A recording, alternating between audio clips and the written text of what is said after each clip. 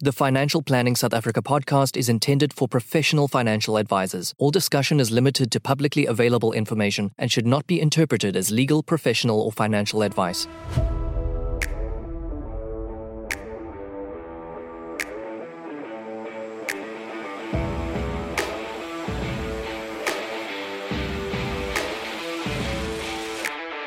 Hi, I'm Louis van der Merwe, Certified Financial Planner. Join me every week where I get to have discussions with global leaders in the financial planning space to help you serve your clients better and run a more efficient financial planning practice. This is Financial Planners South Africa podcast.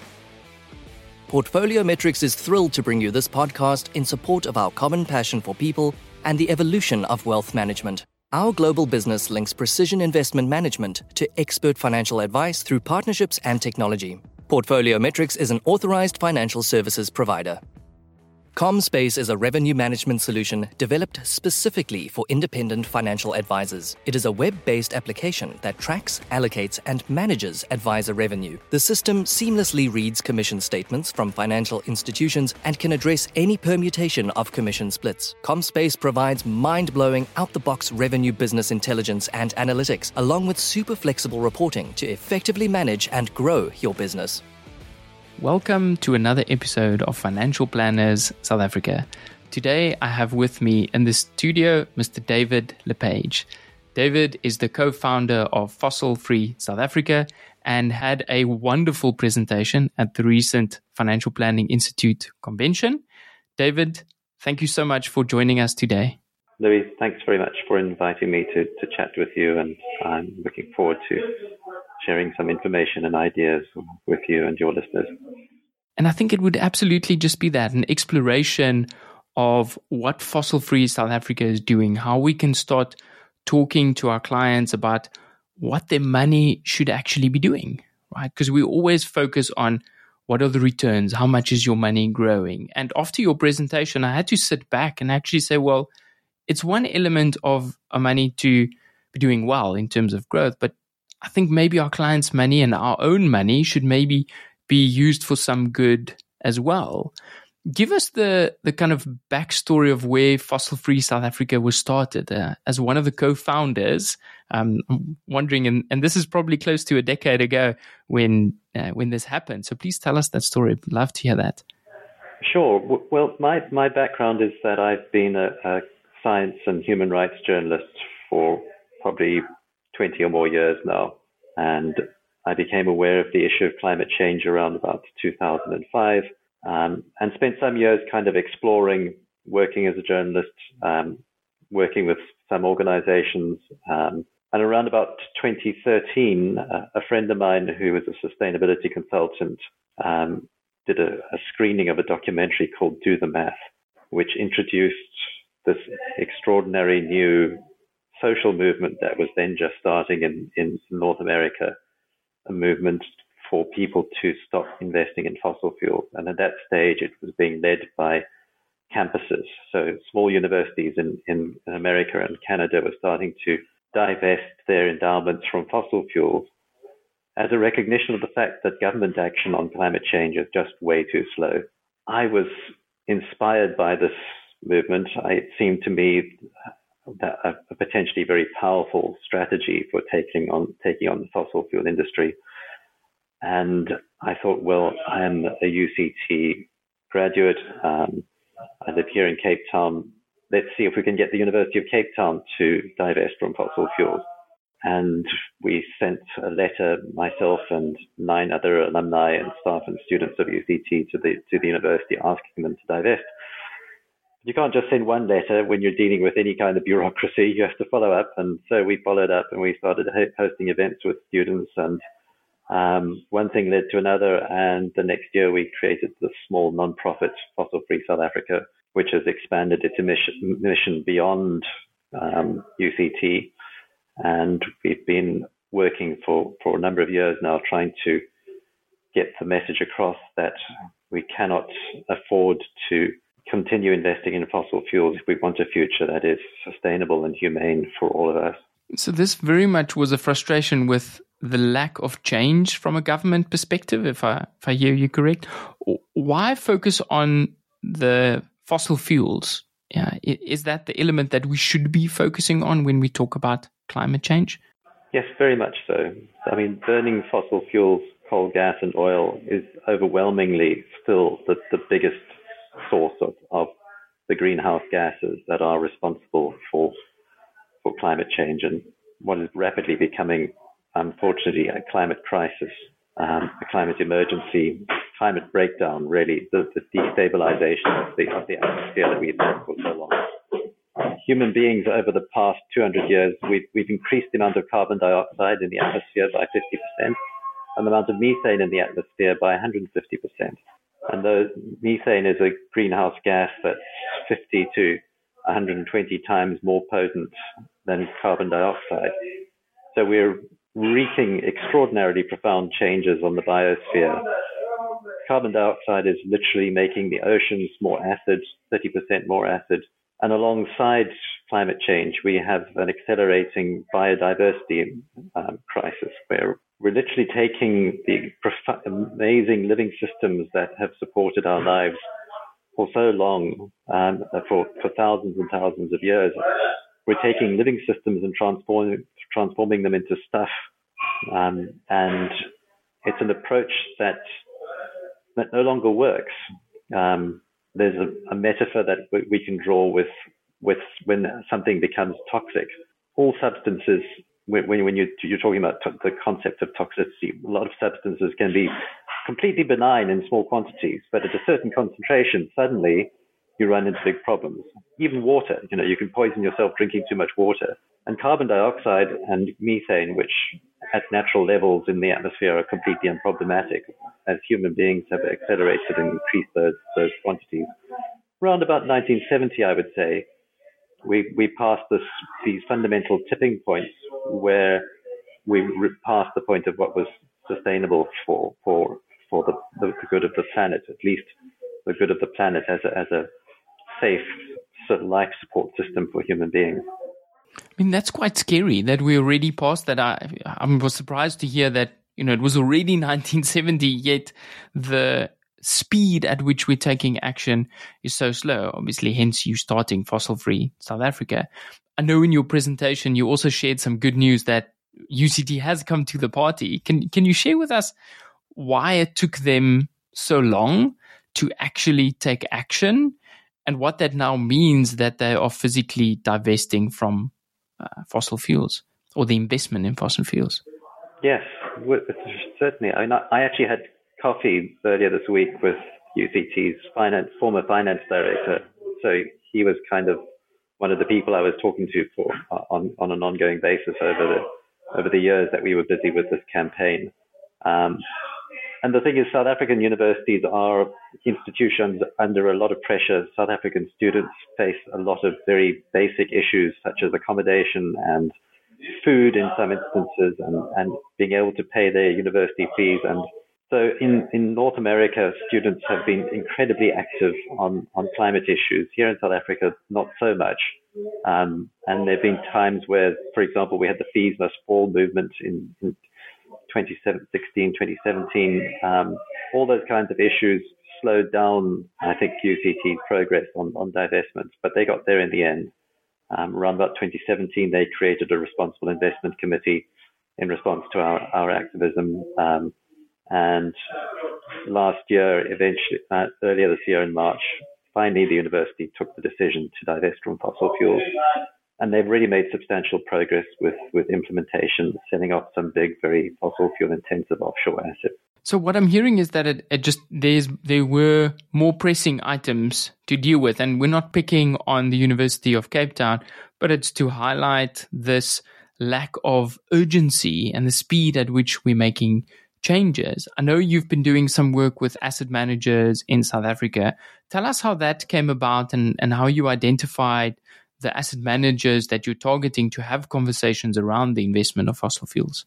Well, I just want to go back quickly to the point about we're not picking on the University of Cape Town, because essentially what you're pulling out here is this point that when it comes to climate change, society as a whole is dealing with a problem which we haven't got the institutional framework to deal with. And so it's always kind of pushed to one side because we've kind of created intellectual and social and political systems that are geared to other kinds of issues. And now we have this extraordinary issue that is outside our normal framework for decision making. And it just gets neglected again and again and again because of that. So that's really one of the things that we need to change. And the same thing applies very much to, and this leads on to your question about asset managers.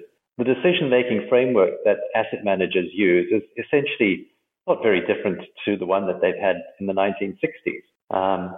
And it's a framework that is based on the idea that the externalized costs of investments, that is the environmental impacts of how a particular business operates and the social impacts of how a particular business operates. Historically, those externalized costs were never so critical and so substantial that they could undermine the business and the world as a whole. But that's the transition that we went through in 1970 that I was referring to, which was that is the time in which those externalized costs started to mount up to such a point that if you take the world we live in as being the economy in the biggest sense, we started to make our global economy, not just the global economy considering financial and non-financial factors together, started to shrink because we started to destroy the natural capital in which we're all dependent around that time in rather critical ways. So with asset managers are very often, pension funds are a bit better because they often have a long time frame for decision making and they look 25, 30 years ahead. But asset managers very often don't have a time horizon beyond 3 to 5 years, if that. And it's a real problem when you're talking about an issue like climate change, where now the decision-making framework is based in some instances around this concept of net zero. So we talk about being able to bring global carbon emissions down to net zero by 2050. That is actually way, way, way too slow still, but that's the kind of framework that most asset managers still don't know how to deal with. And I think partly it's just a human thing. You have people sitting in jobs for an average 3 to 5 years before they move on. So where's the accountability? This is quite frustrating that we don't have the framework, that it's not from a governmental perspective or from an institutional perspective, and that we're almost relying on retail investors, the man in the street, to say, let's change this from the bottom up. Is that what we're seeing happen? Is it people just rallying, getting together and saying, we need to change this quickly? I don't think unfortunately, we're not seeing it sufficiently yet. And I think amongst the investing public, there's a growing awareness that these are critical issues and a lot of frustration from people that asset managers are not taking the issues sufficiently seriously. And we now have a list of over 100 Allan Gray clients who want a fossil fuel-free fund from Allan Gray. I'm not picking on Allan Gray in particular. That just happens to be the fund for which people who've been supporting us have been most active. But we also want to approach other asset managers as part of what we call our Invest Fossil Free campaign to ask all of them to start fossil fuel-free investment funds. But we're starting with Allan Gray because that's where most of the client interest seems to be. And we're actually going to be sending that letter off tomorrow to ask them for that fund. So that should be a very interesting conversation and engagement, not least because in our experience of the different asset managers, and we held workshops with asset managers in 2017 and have had ongoing engagement since then. But in our experience of the different asset managers, Allan Gray has been, shall we say, more conservative than others. Are the asset managers willing to engage on this topic, and what's the feedback that you're getting? Or do they just dismiss you and say, no, we're not interested, we don't think this is an issue? Or is there an element where they will consider creating additional fund classes? Because obviously part of this is also a business decision, but what does the engagement look like? Those ones you mentioned in 2017, how well did they receive this message, and is it something they're thinking about? Well, to take Allan Gray, for example, I mean, we've had feedback from people at Allan Gray saying very specifically to us that our clients are not interested in these issues, and our clients don't want fossil-free funds. That was a few years ago. I think we can now prove to them that that's not the case. Yeah, there are. We've found on the whole that Old Mutual and 91 have been the people that have been more responsive to this kind of conversation. We've had a couple of asset managers that have been incredibly supportive, and we've had some sponsorship, for example, from Future Growth for some of our events. So it varies substantially from asset manager to asset manager. But I think it's fair to say that I don't think any asset manager in South Africa is doing enough. And that very often they will argue, well, that's because they're just dealing with client mandates. But I think, given the understanding that I see of the climate issue amongst the people who run asset management companies, and I've been amazed and impressed by the knowledge that very often top analysts at asset managers like Allan Gray do have, I fail to understand why they don't translate that into information that is going to their clients about this big systemic risk that's unlike anything that has come our way before, that has very profound implications for the future of investments and the future environment in which people hope to enjoy their investments. So I think there should be a far more active conversation between asset managers and clients on these issues than there has been. David, do you see any global businesses dealing with this in a manner that aligns to what you're saying, aligns to what you would like to see or the way you would like fund managers to handle these assets? Well, yes, definitely. I mean, South Africa, unfortunately, has quite a poor track record when it comes to ethical investment. Other countries, ethical investment has been an industry for decades. So in Europe, in the United States, in Australia, in the UK, for a long time, you've been able to, if you were so inclined, to go out there and look for ethical investments, not just on climate, but on social issues, on human rights, on labor rights, on a host of different issues. And South Africa, although we have a very well-developed financial sector in many respects, we've been very, very poor in doing the same kind of thing. What we are starting to see is growing interest in this new model for responsible investment called ESG, and we can unpack that a bit. But I think ESG has been adopted very reluctantly here in South Africa. And there are good reasons to be skeptical about ESG methodologies, as I unpacked at the FBI conference. But the fact that ESG exists shows that there's a growing recognition that these issues are important, that must be addressed in some way. And whether ESG is, or some of the ESG methodologies that have been developed is the best way to do that is up for debate. But it's definitely a response that shows the importance of the issues being understood more widely. I mean, oftentimes people would talk about, I don't want to give up returns and I would like to invest rather in a fund that has a better performance than one that has a ethical overlay or ESG factor. Is it a given that we need to give up returns yet still be investing in ethical funds? I think overwhelmingly the evidence is, and this comes from surveys that have been done by financial services companies, ESG funds generally perform as well as mainstream funds and very often outperform mainstream funds. So the first answer, but the question is whether ESG funds as we know them actually go far enough in terms of actually remedying the systemic issues that we're seeing. And the answer to that is no, they don't. But what I think we have to start understanding is that it's possibly a concept of personal returns and social returns on investments. And again, this is that transition or that inflection point that we passed through in 1970. Up until then, I would say you could ignore the issue of whether or not there were sufficient social returns on your investments because you knew that the surrounding sort of human and biological ecology on which we all depend would be secure. But that's no longer the case. And so you do want the social return on your investment now, even if you're not getting a personal return, because you actually want to have a reasonably stable society and planet to live on.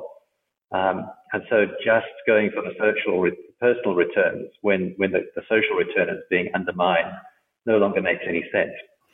David, if that you a very were abstract to argument, or am I making? No. I'm trying to play with this idea of the social return, and if you were to engage with a financial planner and they talk through, the upside is either your personal return, i.e. return growth of your money, or social returns. What would a conversation like that look like? For someone that's very passionate about this, what would you expect your financial advisor to? How would they prompt this conversation, and how would they help weigh up the importance of the two for you as an individual, or maybe you as a family? Well, I think first of all, people needn't be too alarmed by this idea that the point is you don't have to give up all hope of having decent returns on your investments. I would say you should probably understand that where there has in the past been extraordinary outperformance, that outperformance has been based on rather dodgy factors. So, for example, if we look at the companies that have performed the best on the FTSE over the last 30 years, those are British Aerospace and British American Tobacco. And those are obviously companies that externalize a lot of their costs by imposing horrendous costs on society. So we don't want that kind of outperformance. You can still get you can still invest responsibly and get decent returns, I think. I like this idea of framing it around the external costs. Yet I wonder how many clients would resonate with that concept. And just to say, okay, well, what are the parameters? What are the rules of investing when we look at your portfolio in terms of saying what can we invest? Think about external costs this way. Imagine you live next door to somebody who's a business. Maybe it's a kennel. And maybe one of the ways they cut costs is by throwing all the poo that accumulates over your wall. That's kind of a metaphor for how some businesses behave in the world, unfortunately. And essentially, when big fossil fuel companies emit carbon in huge quantities, what they're doing is throwing their poo, their metaphorical poo, at the rest of us. And so what we're essentially saying is, well, we can't afford to have businesses that operate that way anymore. Everybody has to take care of their own external costs and stop imposing them on the rest of us. So, David, who's policing these external costs from these businesses? Well, again, this really coming back to the metaphor of having a kennel next door where something was thrown over your wall. In real life, you'd go and you'd call the council, and the council would come around and give them a clap and sort it out. And that's really what we should be expecting from our governments. But governments are failing to act sufficiently on this issue of climate change at the level that they should be. But really, one of the points I made at the FDI conference was that the primary thing that we need to be doing in response to the climate crisis is to become very active and involved citizens. And yes, our investments can play a role in this, and we should be looking to our investments to play a role in this. But investment alone is not going to fix it. We've lived through an era, unfortunately, from about 1980, when Ronald Reagan became president in the United States and Margaret Thatcher became the prime minister in the UK, where government regulation came to be regarded as a very bad thing. And of course, sometimes government regulation can be perverse and inefficient, and there are reasons to be critical of it and look at how it's designed at times. But overwhelmingly, as human beings, we've discovered over the centuries that there are some areas of human life that are best taken care of by authorities like governments. We did that with the hole in the ozone layer that was kind of fixed by collective government, or began to be fixed by collective government action from the 1990s. At a social level, there are all sorts of costs and functions that we need as citizens: policing, sewage, roads, and so forth. These are things that are best organized by governments. And managing pollution is something that should be strongly managed by governments, and our governments are failing to do that. And one of the reasons for that is the incredible power and influence of the fossil fuel industry, which in many instances has corrupted governments, not just in a trivial financial sense, but people are very often daunted and impressed by power, and fossil fuel companies are wealthy, powerful institutions that are very impressive for your average politician. And even if they're not actively corrupt in their dealings with those institutions have extraordinary power. And it's very easy to be swayed by them when it comes to making the rules about how pollution and externalities are managed. What happens if we don't get this right? I mean, how bad can things get, and what are the timelines we're talking about here? Well, I think we've gone through another transition in the last couple of years where the climate crisis has moved from being something that was kind of a future crisis to being a present crisis. So as I mentioned during the FPI conference, in Pakistan earlier this year, we saw most horrendous flooding affecting huge portions of that country. We saw rainfall levels of not just a few percent higher than the average, but several 100% higher than the usual seasonal averages. We've seen an absolutely extraordinary amount of devastation from climate change being visited on a country which produces very little average per capita carbon emissions itself. So the ordinary Pakistani person is not nearly as responsible for the climate crisis as your average American or your average middle-class person living in Johannesburg or Cape Town, for that matter. We're seeing a rise in the number of sharp rise in the number of natural disasters that are happening around the world. We're seeing very real and immediate and worrying impacts. And one of the crises that is emerging now is that what few people don't understand about climate change is that it is potentially a self-reinforcing process. So as human beings emit carbon dioxide that warms the atmosphere, it destabilizes certain natural systems that have been acting as cooling agents for millennia. And those systems, now that they're destabilized, start to add to the climate crisis. So as, for example, ice melts in the Arctic, heat is no longer reflected back into space, but it starts to be absorbed into the ocean. As we see heating in the Arctic regions, we see forests that previously would never be burning and adding yet more carbon dioxide to the atmosphere. We see permafrost melting and methane being released from the permafrost. We see ocean currents being destabilized by glacial melt, ocean currents that have been channeling heat to certain regions that have relied on them for the stabilization of their weather for centuries, where agriculture has become adapted to having heat brought by ocean currents. Those ocean currents are being destabilized by ice melt from the Arctic and from Greenland. So it's a very real and present crisis. And if we don't manage to cut global greenhouse gas emissions by 50% or more in the next few years, we're going to lose the chance of potentially containing this crisis, and we will get into a situation of runaway global warming. And it will be, in my view, I don't think there's sometimes talk about human extinction. I don't think human beings are going to be extinct by any means. I think we're a very highly adaptable species, but there is scope for enormous chaos and misery and unpleasantness ahead of us if we don't get a grip on this crisis. David, on a personal level, how do you deal with the heaviness of this topic and the frustration around the speed? Just day in and day out having to fight for this. I'm curious to just hear how you've managed to process that and work with that. Yeah, thanks for asking about that. At times it's very hard. I've got 3 small boys myself. I was a climate activist before I had 3 small boys. I do quite often wonder about the stability of the world that I've brought them into and what kind of lives they're going to have.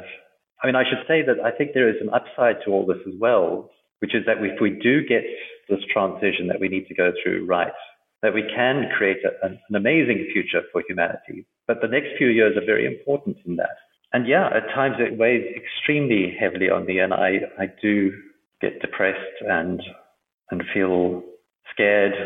And yeah, I think I'm fortunate in that to some degree I've found an area, somewhat to my own surprise, where I feel like I'm effective and I'm able to make a difference. Am I making enough of a difference? The evidence is no. Along with for me and many other climate activists, we know that we're not making enough of a difference because we're not seeing the change that is needed yet. But we are also seeing very profound levels of social awareness around this, and we get to go through these periodic waves of growing social awareness around the world. And we're at a very different place to where we were socially on this issue 10 to 15 years ago. But we really need massive transformative change in the present decade. I think what we're seeing in the financial planning world is that we act as this filter between news and the real world and what's happening, and kind of bringing that to our client base and saying, actually, this is how you make sense of this information that you're hearing, very similar to what you're doing, right? This is how you make sense of climate change information, and this is actually the action that you can take. And this feels like another element, maybe a critical element in terms of conversations we need to be having with our clients to say, this is one of the ways that you can live out not only your views, but how important it is that we reduce social cost and that we improve this. Just like you might change your diet, or you might switch off lights that are burning unnecessarily, or you might recycle. I feel like this should probably get to a point where it is frowned upon if we don't do it, right? If we invest in fossil fuels, or is that too naive to think that it can happen? Well, I think we do all need to be engaged in those personal areas of change, but we actually, to properly address this problem, we have to get involved in social levels of change. And that's difficult in a country like South Africa, where we have a pretty flawed democracy, where we don't have the kind of access to members of parliament that we should have. But many of us are in positions of where we can start to make a difference. I mean, at a personal level, you could say, well, is the company that I'm part of aware of these issues? Do we have a climate change committee? Have we talked to our pension fund administrators about this issue? Have they made any changes? What are we doing in terms of our relationships with municipal officials? So it is a frustrating country in which to try and tackle climate change through democratic processes, but we should be making the effort alongside those efforts that we make at a personal level. The fossil fuel industry has been very successful in creating the idea that they are just responding to the demand that we create as consumers, and they completely hide and conceal the fact that, for example, behind the scenes, they are constantly lobbying to get massive subsidies for themselves that put themselves in a much stronger position than they should be when competing against renewable energy, for example. So what the fossil fuel industry has done effectively is to delay change and delay action on climate at a multitude of levels. They're still very, very busy with it. At the recent climate conference in Egypt, there were hundreds and hundreds of fossil fuel lobbyists working there, and far better resourced and with far greater access in many instances to power than the climate activists have. So they've slowed down this transition. They've given us the idea that it's all our fault, and they're very happy to continue to have plans for continuing to use their resources that are completely out of sync with what scientists have identified to be safe.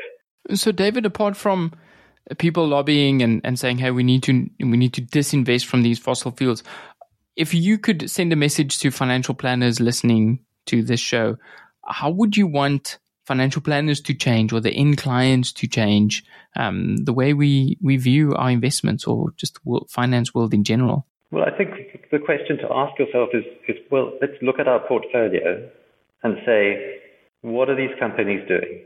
And if they continue to do it for 5, 10, 15, 20 years, what kind of world is that going to lead us into? I mean, I recall a few years ago being struck by an asset manager saying, capital allocation is essentially how we design the future. So are we allocating capital to the future that we want? Or are we allocating capital to a future that we don't want? And if we want to allocate capital to the future that we want, then we need to be putting money not into fossil fuels, but into renewable energy, into regenerative agriculture, into a circular economy. And we need to be paying people decent wages and salaries, and at the same time that we do that, because it's only when people are able to earn a decent living that they can become empowered citizens who can tackle this issue at a democratic level in the way that we need to.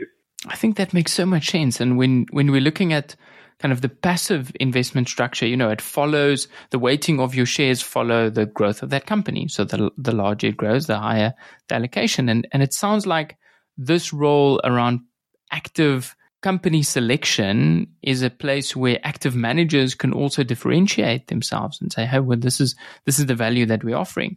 Are there any passive solutions that you know of that have done this fairly well? Maybe not in the local market, but even globally? Well, actually, there's one example that we know of in the local market. The Efficient Group, and particularly a division called Naviga in the past, I think it was in March last year, launched a passive fund called the Select BCI ESG Equity Fund.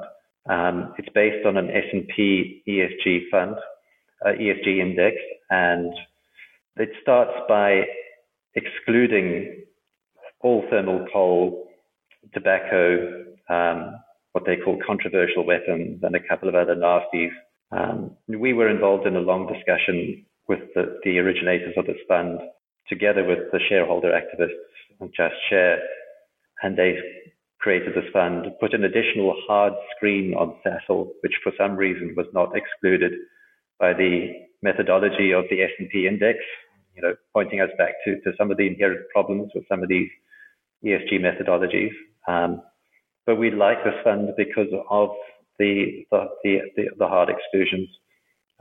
We like the fact that it gives higher weighting to funds that score well on the Global Compact, for example.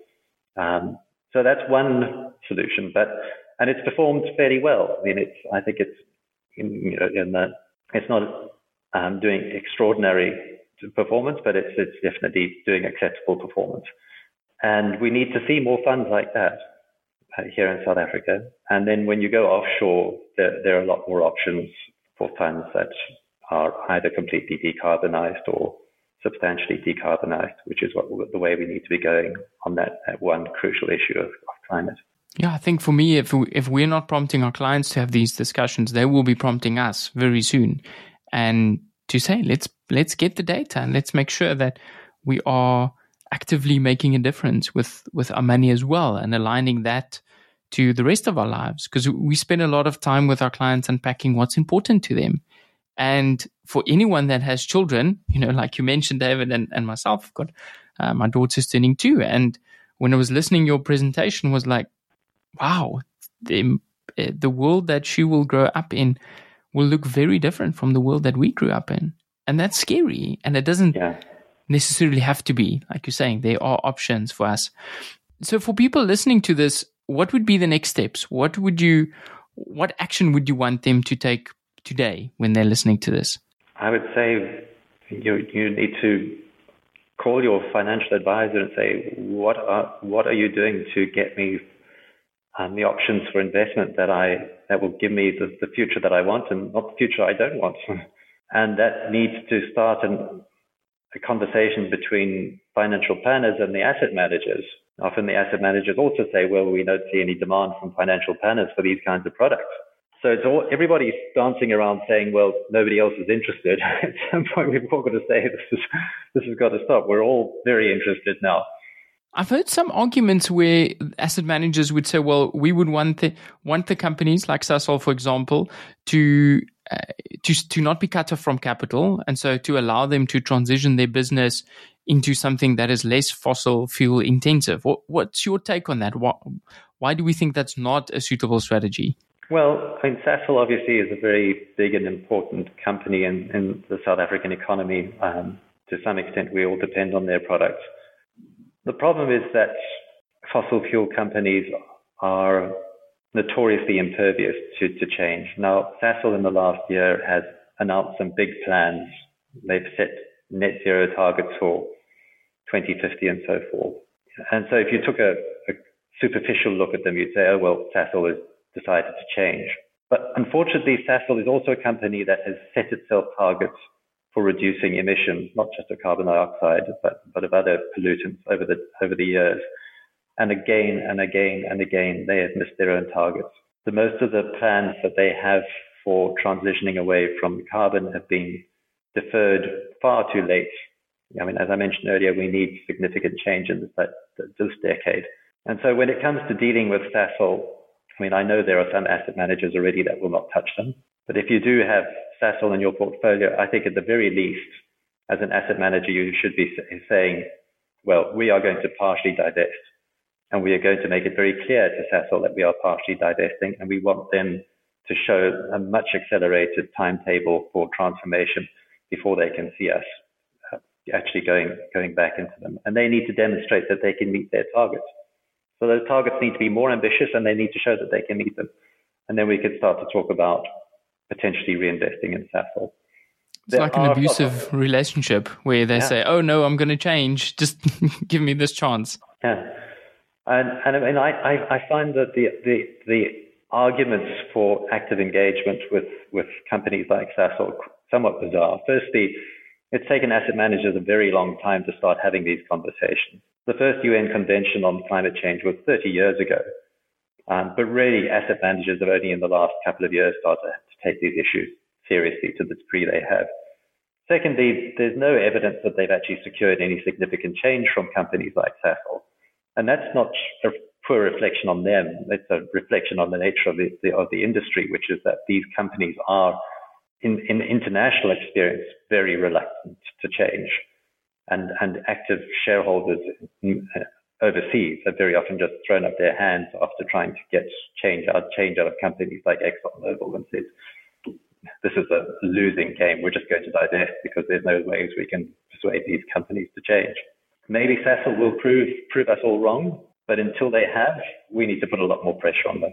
David, I get the sense that investors think that they have less control than what they actually have, and that they can have an active input in where they would like their money to be invested. And like you said, the future that you want to see. And I would add, not only for ourselves, but for our children.